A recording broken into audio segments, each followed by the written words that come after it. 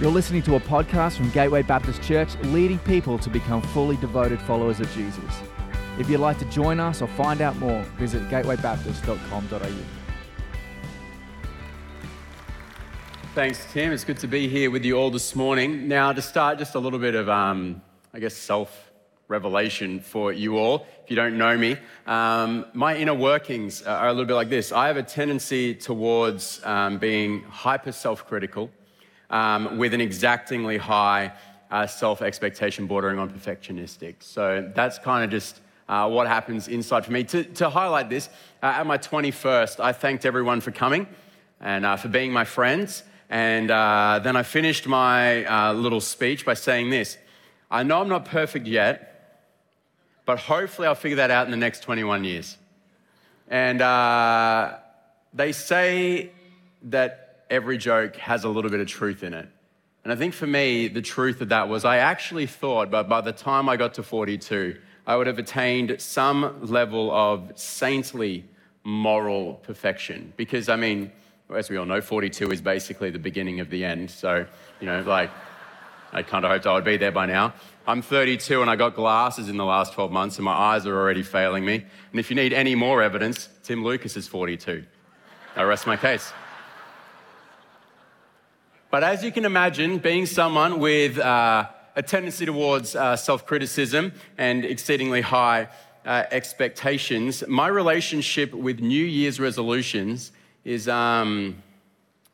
tense, would be the word. See, I want to make them so that I have goals and markers for the progress I'm making towards the better me, while at the same time being bitterly disappointed time and time again, since, to be frank, there's only one New Year's resolution I can ever remember keeping. And it's this one. I was a youth pastor in my early 20s, and I made a commitment to not buy any large fast food meals for a year. The reason being, my wife, who was my girlfriend at the time, and I had noticed that I developed what she lovingly called a cookie sack. Just here from obviously being a youth pastor where you sit around and you work from a desk and you go and grab coffee with people. But I figured there's no way I can completely cut fast food out of my diet because I'm a youth pastor in my early 20s. Where else am I going to meet my leaders for pastoral catch-ups? Where else am I going to go hang out with the young people? And what else am I going to eat after youth on a Friday night? So because of this, I've grown a bit cynical towards the New Year's resolution because all it seems to do is remind me of all the ways I don't live up to my own expectations, which is pretty demoralizing. And the truth is, it's mainly because I just have an incredible ability to make my life more complicated than it needs to be. And while there are a lot of uncontrollable circumstances and some very uncontrollable people, the real truth is that the most frustrating thing is my inability to control myself. Now, I don't know how many of you in this room this year have made your own New Year's resolutions, so I'm sorry if it feels like I'm having a go at them. But I feel like they've just become a little bit less popular in the last little while. Mainly, I think, because we've all heard the statistics over and over and over again that, 23% of all people will give up on their New Year's resolution after a week, which says something about our lack of perseverance as a culture, I would say. 47% will give up after the first month, and only 9% of all New Year's resolutions that are made at the start of the year are ever fulfilled. 9%. Not necessarily a great turnout. So instead, I've noticed this trend. We've started coming up with these things like, I have a theme for my new year. Some of you might be using that language yourself. I have a theme for my new year. Joy is my theme, What does that even mean? I just want to laugh more, I want to smile more. I think it's probably a little bit healthier for us, right? It's a little less diligent and militant. It's a little bit more spacious would be the word I would use in terms of what that can look like. But I would argue that all of us, whether we made resolutions for this new year or not, know what things there are inside of ourselves and in our lives that we need to work on. Whether for some of you go, you know what, I need to be a little less angry. Maybe you have a little bit of a problem trying to control your temper. Because let's be real, phones should just function perfectly all the time, and when they don't, they should deserve to get thrown against the wall. That's just how it goes. Maybe some of you want to be better savers because as much as you try, you keep spending money. And sure, they're all great things. That latest holiday was worth it. But some of you have some larger goals that you would rather be saving for instead. Others, you may have a desire to have a better relationship with your kids or with your parents, but you find yourself judging them and their decisions, or always getting a little too defensive whenever they make a comment that seems like the slightest disagreement with what we have decided to do. Others, we're here because we want to have a better relationship with God. It's why we're here. We're 2 weeks in a row. Normally we come every 2 or 3, but 2 weeks in a row right at the start of the year. We're trying to read our Bible regularly, trying to pray more, all of these things. But, there's a question like, is this really going to stick? Now, it might not be those things, but I'm sure every person in this room this morning goes, yeah, I've got some things that I'm working on. The challenge is that when we want to change something, we tend to really focus on it, and we become really aware of all the ways we don't live up to it. See, Thomas Merton, he was an old Trappist monk. He has this quote that says, "The more you try to avoid suffering, the more you suffer, because smaller and more insignificant things begin to torture you in proportion to your fear of being hurt. The one who does the most to avoid suffering is, in the end, the one who suffers most." Which, if we were to use these examples and sub them in, you might say it like this: the more you want to stop losing your temper, the more you realize the ways you get angry.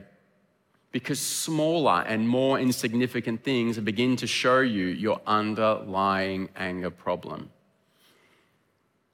The one who wants to control their temper is actually the one who is most aware of the ways they don't. Paul says something similar in our relationship with God happens. He says in Romans 5:20 that God's law was given so that all people could see how sinful they were.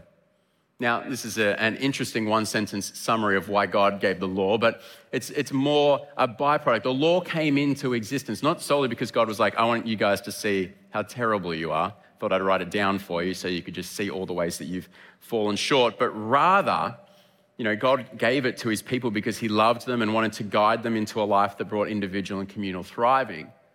But the byproduct is because we've seen these standards, these expectations, this way of living, we also now can see how sinful we are in comparison.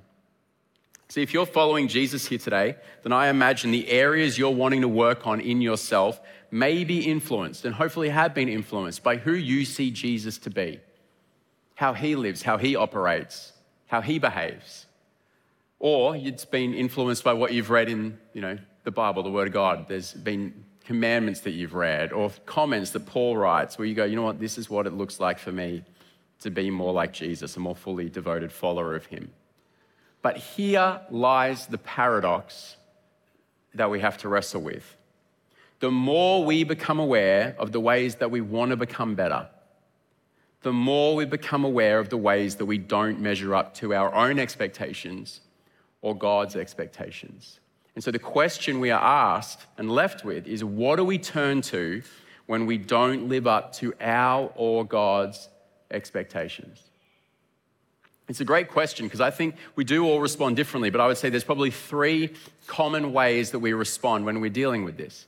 The first would probably be this. Some of us might decide to respond with quiet resignation. We recognize that this is now our lot in life. I'm a hothead. It's who I am. I've got a temper problem. This is what I'm going to have to deal with. It's just who I am. I'm going to have to deal with it. You're going to have to deal with it. There's no fixing it. I'm 55. It's for life. That's quiet resignation. For others of you, it might be just a little bit of light mental self-flagellation. Just a real beating taking place up there in your old head of yours, listing all the ways you don't deserve to be loved, all the ways you're a failure, and a whole list of other self-condemning statements. A joy for us to sit with. Or some of us will do the exact opposite, and we will project pristine perfection. My life is good. I am good. And you can tell because my shoes are clean, my pants are ironed, my shirt is ironed, and my hair is done. I am perfect. my world is perfect. When really, there's a deep-set imposter syndrome simmering away under the surface there. Yet I believe there's another option, another way of living that we can trust in instead. See, in Romans 5:20, that encouraging verse from earlier about the law showing us how sinful we are, continues with Paul saying this, but as people sinned more and more, God's wonderful grace became more and more abundant. For Paul, he sees his failures not as defeating him, nor as fuel for self-rejection, nor as a need to cover up and be insecure about them, but rather for him, his failures are a reminder of God's incredible grace. He continues in 2 Corinthians 12:7-10 along a similar vein of thinking when he says, so to keep me from becoming proud, I was given a thorn in my flesh, a messenger from Satan to torment me and keep me from becoming proud. Now, it's almost universally agreed that this is almost certainly some behavior that Paul knows to be sinful that he's struggling to overcome, can't seem to get on top of on his own. He continues when he says this, 3 different times I begged the Lord to take it away. Each time he said, my grace is all you need. My power works best in weakness. So now I am glad to boast about my weaknesses so that the power of Christ can work through me. And whenever I read that last verse, I always just imagine Paul, because he's quite intense and he seems to be like a man who means what he says, that he actually does go around boasting in his weaknesses. Like he's walking in, meeting some new Christians who are part of the church in Galatia, like, welcome. Oh, it's great to meet you. My name's Paul.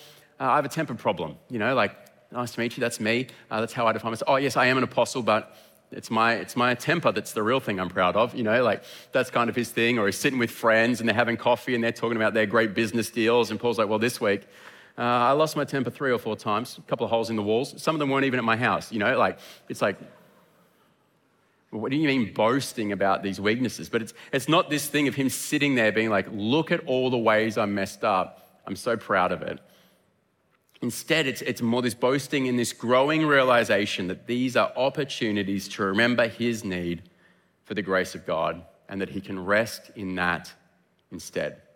Now, I want to stop here and just actually and unify us around a definition of what I mean by this word grace. See, grace is a word that isn't necessarily super popular or well used in our context these days. In fact, if you look at the graph behind me on the screen taken about the word grace's usage in books on Google Books, you can actually see that there was quite an uptick around the 1800s there, but it really declined through the 1900s there, and we've just had a nice little uptick, obviously. Some people looking for some extra grace in the last little while, but we're still not anywhere close to the 1840s or 50s, so hopefully we can get a bit more grace back in our common vernacular. But here is the best and simplest definition I think we should all agree on.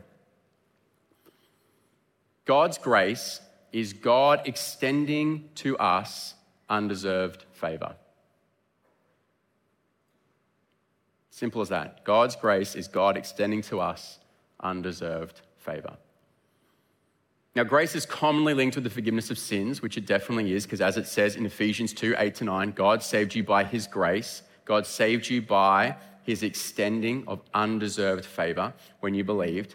And you can't take credit for this. It's a gift from God. Salvation is not a reward for the good things we've done, so none of us can boast about it.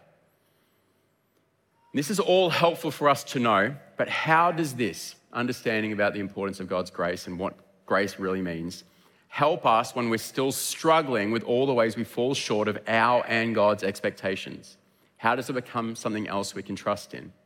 Well, it comes back again to what Paul said in Romans 5:20. But as people sinned more and more, God's wonderful grace became more and more abundant. Because for most of us, we will come to a point in our lives where we will commit an action or do something that feels so grievous to God and to ourselves that we feel like, that's it. We're no longer worthy of God's grace from this point forward. Or others of us have been struggling with the same thing for so long that we just go, surely God has given up on us because I've kind of given up on myself. Dane Ortland, in his book Gentle and Lowly, says this. He says, fallen, anxious sinners are limitless in their capacity to perceive reasons for Jesus to cast them out. We have factories of fresh resistances to Christ's love. Even when we run out of tangible reasons to be cast out, such as specific sins or failures, we tend to retain a vague sense that given enough time, Jesus will finally grow tired of us. But the truth is the opposite.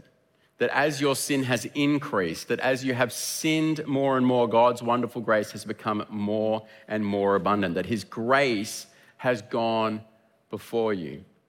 A theologian called A.W. Tozer, when reflecting on this passage, said this: we must keep in mind that the grace of God is infinite and eternal. As it had no beginning, so it can have no end. And being an attribute of God, it is as boundless as infinitude. And so he goes on to say, although we feel our iniquities, our sin, our missing of the mark rise over us like a mountain, the mountain nevertheless has definable boundaries. It is only so large. It is only so high. It weighs a certain amount and no more. But who shall define the limitless grace of God? See, this truth hit home for me the other month. I was reading this chapter on the grace of God in Tozer's book, The Knowledge of the Holy. And I'm driving in the car after reading it, turn the music off because it was just kind of like blowing my mind, and I'm just sitting there chewing on it. Mentally, not physically, just like sitting there thinking. And all of a sudden it hits me. I'm driving this car ride, and it's like God just gives me this metaphor for what I'm trying to unpack. It's like this car that I'm sitting in right now, if this car was all of my sin, past, present, future, all of it, then the Gateway motorway is the grace of God. It'll always, be in front of me. It's always going before me. And you think about like the roads. It's like once I turn off this, there's another road still and another road, and it'll guide me all the way home from beginning to end. Like my car is my sin, and the road is God's grace. And, it's kind of like, wow, that one of those ones where you're like, wow, that was quite profound for me, but could sound dumb to you right now as I'm saying it. But I tried to explain it to my wife that night. We're sitting at a restaurant, Rachel and I, and we're eating dinner, and I'm trying to think of the metaphor, and like they bring out our burgers, and I'm like, maybe it's the burgers. I was like, no, burgers are too delicious. That won't quite work. It seems positive. So I'm like, let's imagine this booth that we're sitting in is our combined sin for all of our life. Then the restaurant we are sitting in is God's grace. We take up like 1% of that restaurant, right? And so for us here this morning, if this whole room's combined sin, all of our lives, all the times we've ever missed the mark, we've fallen short of our or God's expectations, let's say it's the size of Brisbane, then God's grace is the southern hemisphere. Don't know if you've ever been on Google Maps at that kind of level of zoom out, but you can't even really make out where Brisbane is, let alone the nuances and details. But then it's more than that. It's like if your sin is always attached, it's about your doing, it's the things that we do. God's grace is attached to your being, to who you are, to what defines you. The most mind-blowing part of all this, I think, is this, that if all of humanity decided to sin as frequently as we could in the most detestable ways possible, then turn to him at the end of human history and in one voice and with purity of heart asked for his forgiveness, he would grant it, and we wouldn't have even made a dent in the amount of grace he has. It's hard to comprehend, but our sin is finite because we are finite beings. But God's grace is infinite because God is an infinite being. So we can rest in knowing that we can never outpace God's grace. We'll never run it dry. We'll never run in front of it. It will always be infinitely more than what we can do. It will be there waiting for us before we've even missed the mark, before we've even fallen short, because God's grace goes before you. It's there for you in these next few seconds, and it will be there for you decades from now. He's already there waiting for you. So this is what we can trust in instead. That when we miss the mark, the grace of God is already there. And the reason we can trust in the grace of God is that we can have confidence in his heart for us. See, sometimes we can know the grace of God and we know God has grace for us, but sometimes we don't trust his heart towards us, that he will continue to extend that grace. But we can look to Jesus speaking about the heart of God for humanity in John 3:16 when he says, "For this is how God loved the world. He gave his one and only Son so that everyone who believes in him will not perish but shall have eternal life." It was God's love for his people and how it compelled him to act so that his love and grace could be expressed and known by us. Paul then, along similar sentiments in Romans 5 verses 6 to 8 says, "When we were utterly helpless, Christ came at just the right time and died for us sinners." Now, most people would not be willing to die for an upright person, though someone might perhaps be willing to die for a person who is especially good. But God showed his great love for us by sending Christ to die for us while we were still sinners. So we've heard from Jesus what God's heart is to us, but he didn't just tell us, he showed us through his death on the cross. The cross is both the defining act that made God's grace possible for us to receive and the physical expression, the action we can look back on and understand God's love for his people. It's how we know that not only does God have limitless grace, but that he actually wants to extend it to us. We know it because he died for us. He died it to show it then, and he still feels the same way towards us now. See, Dane Ortland again says, Christ's heart is a steady reality flowing through time. It isn't as if his heart throbbed for his people when he was on earth, but has dissipated now that he is in heaven. It's not that his heart was flowing forth in a burst of mercy that took him all the way to the cross, but has now cooled down, settling back once more into kindly indifference. His heart is as drawn to his people now as ever it was in his incarnate state. The challenge is for us, at times we feel like we haven't experienced it. But the objective truth is that he has extended it to you. He has given it to you. So we can either choose to live from our felt experiences or from true reality. So you might not feel that you felt God's grace, but he has extended it to you. We know that because it goes before us and it goes on infinitely. We know this because he died on the cross to show us his love, and he still feels the same way now. The hard truth may be that you're resisting it. See, for me in 2022, I had to come face to face with some stuff in my life, and I ended up taking 4 months off work here. And I came to realize that much of my way of thinking, my motivations, my actions were broken and sinful. And I questioned the sincerity of my faith, I questioned the validity of my calling, and to be frank, I actually don't know if there wasn't an area of my life that during that time wasn't revealed for not being what it should be. You know, Paul has this famous passage in 1 Timothy 1:15 where Paul, the Apostle Paul, calls himself the chief of all sinners. And I felt like writing to him and saying, no, Paul, right now, that's me. Things, though, finally started to turn around for me about 3 months in when one night, talking to my wife, Rach, in tears, I prayed the most authentic, honest, and humiliating prayer I'd ever prayed, just asking for God's grace. And to be frank, I didn't have some profound moment of, like opening my eyes and the presence of Jesus walking into the room and holding me, or being transported up to the heavens and hearing from God himself. To be frank, I didn't even have anything mind-blowing. Rather, just what happened at the end of that time of prayer was I knew I'd received the grace of God. The most eye-opening part was that I'd actually spent the previous 3 months not really praying, not really opening up the Bible. To be fair, I'd been cutting myself off from everyone, being ruthless to myself in my head, all because I felt that I deserved to be cast off, that I couldn't receive God's grace until I'd been put through enough suffering to warrant it.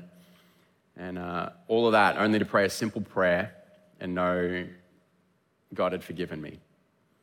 And only to look back over that time and realize that the whole time I didn't think I was worthy of God's grace. All I'd ever been met with was grace. By Him, by the people around me, and to actually look back and see that it was God's grace that had brought it all up in the first place so that we could clean it up together. See, my felt experience said, I don't deserve God's grace. But true reality was, I never did, but He gave it to me anyway. And I don't know where you are this morning, but you might be sitting here feeling like, you know what? I don't deserve God's grace. Well, the truth is, you never did, but He gave it to you anyway. So hope your belief and faith is growing in light of what we've talked about. Because, one thing I want to encourage in us is this. God's grace doesn't just cover your mistakes. God's grace actually gives you a helping hand going forward from them. See, Paul, after finishing Romans 5:20, can see, because he's basically said, we keep sinning, but God's grace keeps expanding. God's grace keeps going. He can see that some people, and maybe some of us even here, in this room or joining online, some of us are thinking the same thing. Okay, so I can never exhaust God's grace. He'll always forgive me. Why bother changing? In fact, it sounds like a free pass. Paul knows that when we sometimes hear about how extravagant and generous and great God's grace is, we can misunderstand it. And all of a sudden, we've gone from not thinking we deserve it to thinking, I can just do whatever I want. But Paul in chapter 6, verse 1, literally just a sentence or two after this, makes this comment. He says, well then, should we keep on sinning so that God can show us more and more of His wonderful grace? Of course not. Since we have died to sin, how can we continue to live in it? See, Paul actually calls us not just to sin, it's, grace will cover it. He actually calls us out of it, to die to it and to live in something else instead, to live in grace. See, this die to sin language is important because death, if you think about it, actually sets us free from all contracts we've made. You can have a 30-year mortgage that you may owe a ton of money on, but if you die, the contract ends. I'm sure some banks might still come knocking, like, hey, you owe us a bit. But the contract's dead. Contract is over. That's why we say till death do us part in marriage. There's a sense of finality to it.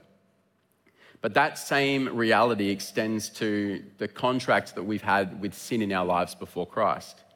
That as Christians, as we say yes to Jesus, we say no to sin. We die to it. The contract with it has ended. We're raised instead to live in God's grace in relationship with God through His Spirit. So God's grace gives us a helping hand by setting us free from the power and the authority that sin has had in our lives previously. Because the debt's paid. We don't owe anything from it, but not just that, the contract has been ripped up. See, the challenge for Christians is that once this happens, we go on the journey of the besetting sins within us being removed and us doing the work of not letting them back in to control us. Yet grace always gives us a helping hand by showing us how to live instead. See, Paul again in Titus 2:11-12 says this, for the grace of God has appeared that offers salvation to all people. But he goes on, he says, it teaches us to say no to ungodliness and worldly passions and to live self-controlled, upright and godly lives in the present age. It is God's grace that is going to help you navigate your way through life as you work at following Jesus as best you can.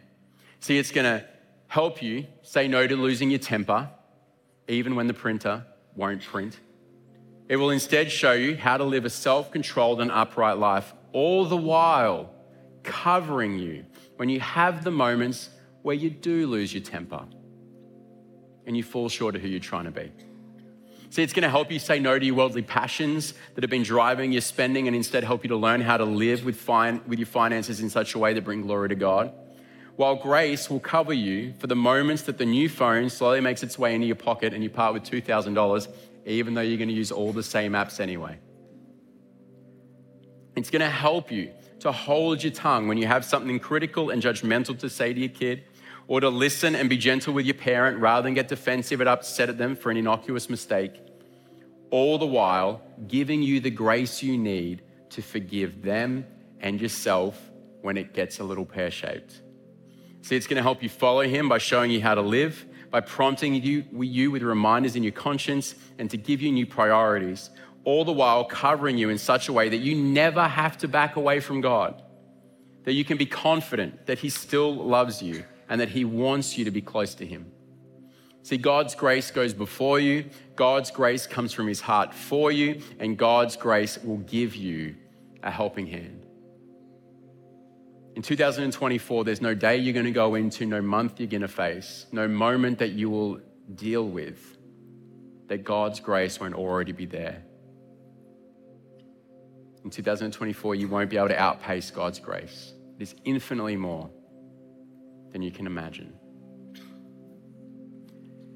And so as we come into land, we are going to partake in communion together as a church. But before we do that, I actually think it would be remiss of us if we didn't take a moment to provide an opportunity for those of you in the room or online who may never have made a decision to follow Jesus. You've never actually said, you know what, I've missed the mark, I've fallen short, and I need the grace of God right now. I need Jesus to take my life. I need him to take control, and I need his grace to forgive me and to help me as I move forward. And some of you, you may not have made that decision, but you're here in church because you're dealing with some stuff in your life right now. Maybe you're sitting here thinking, you know what, there's no way God could love me, or my life's too messed up, or maybe the shame that you're carrying right now just feels too heavy for it to ever be lifted. But I hope that as we've unpacked how good God's grace is, how generous, how infinite it is, that those thoughts may have quieted a little, those feelings may have lifted. I hope you realize that you can't outpace God's grace, that his grace is infinite, it's extravagant, it's generous beyond comprehension. And so what I want to do is actually want to ask us to just close our eyes and bow our heads, and we want to give an opportunity for those of you in the room this morning who may not have made a decision to follow Jesus yet.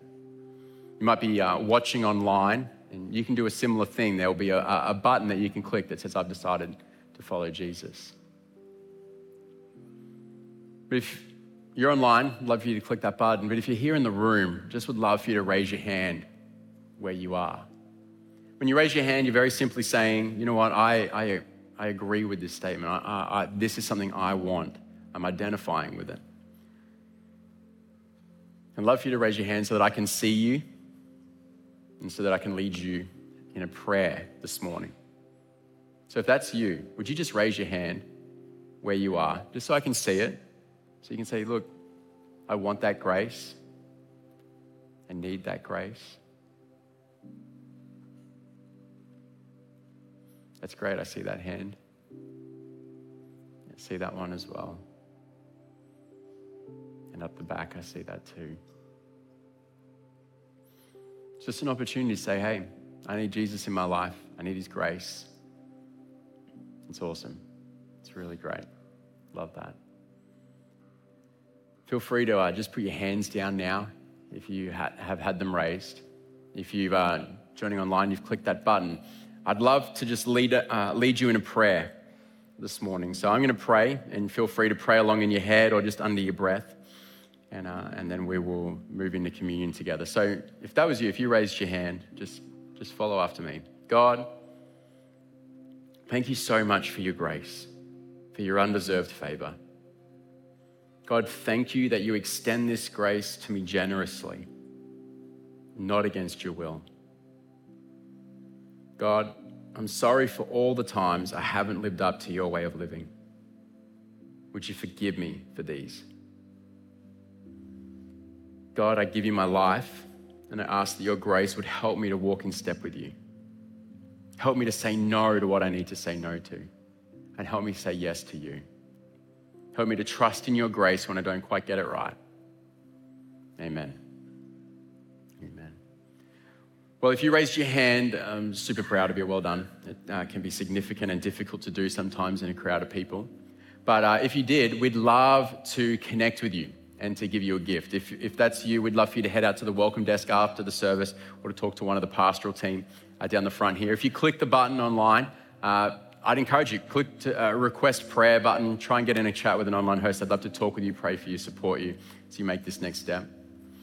But for all of us in this room, and if you're online, you'll probably want to grab some elements, some juice and some bread. We're going to partake in communion together. See, communion is where we stop and remember the sacrifice that Jesus made on the cross, which is the moment that we can always look back on and know that this is what made God's grace possible.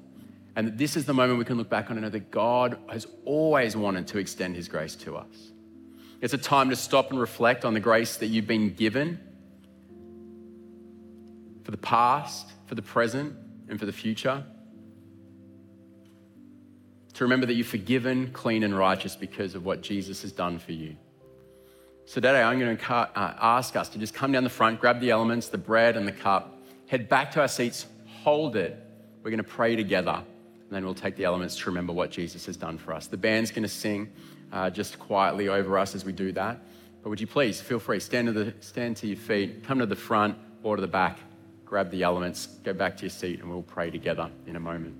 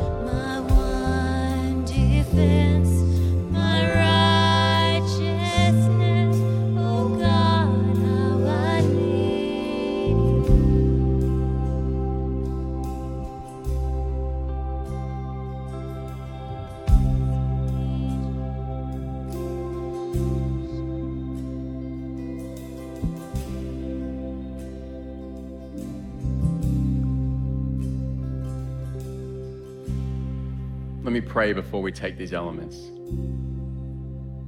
Almighty and gracious God, we gather before you with hearts full of gratitude for your boundless grace. As we take the emblems, let us reflect on the sacrificial love of Christ. He offered his body and blood not because we deserved it, but out of sheer love and grace. And so in this sacred act, we encounter the depth of your love and the immeasurable grace extended to us. May this time of reflection be a reminder of the grace you pour upon us. As it says in your word, for it is by grace you have been saved through faith. And this is not from us, it is a gift from you, God. God, we come before you acknowledging our shortcomings and sins. In your grace, forgive us and cleanse us from all unrighteousness. Create in us a clean heart, O God, and renew a right spirit within us. We trust in your mercy and grace to restore and transform us. So Lord, bless these elements, the bread and the cup, that they may become for us a tangible expression of your love and grace.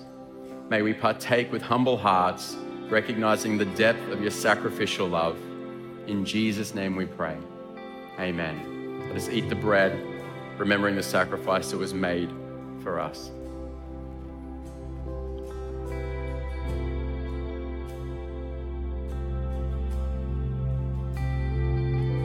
And as we drink the juice, may we remember the blood that was poured out for the forgiveness of sins.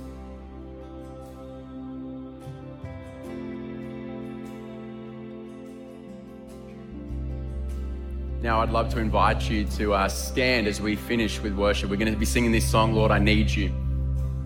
A song that just reminds us of our dependency on God and His grace. It's not a song that's us kind of like calling out like, God, I need you, please. If I sing this loud enough, will you turn your ear and maybe just help me out? But rather, it's coming from a position, a sitting in our hearts and going, well, I already know that you have the grace I need. Lord, remind me how I need you, that you have everything I'm looking for, that you have everything that I need for these moments. So this be a song for you to just reflect, to sing, to maybe meet with God and ask for His grace for maybe some of the things that are going on in your life. Just take this moment to continue to reflect on our need for Him and His grace. Lord, I come and I confess, bowing here, I find my rest. 'Cause without you, I fall apart. You're the one that guides my heart. Lord, I need you. Oh, I need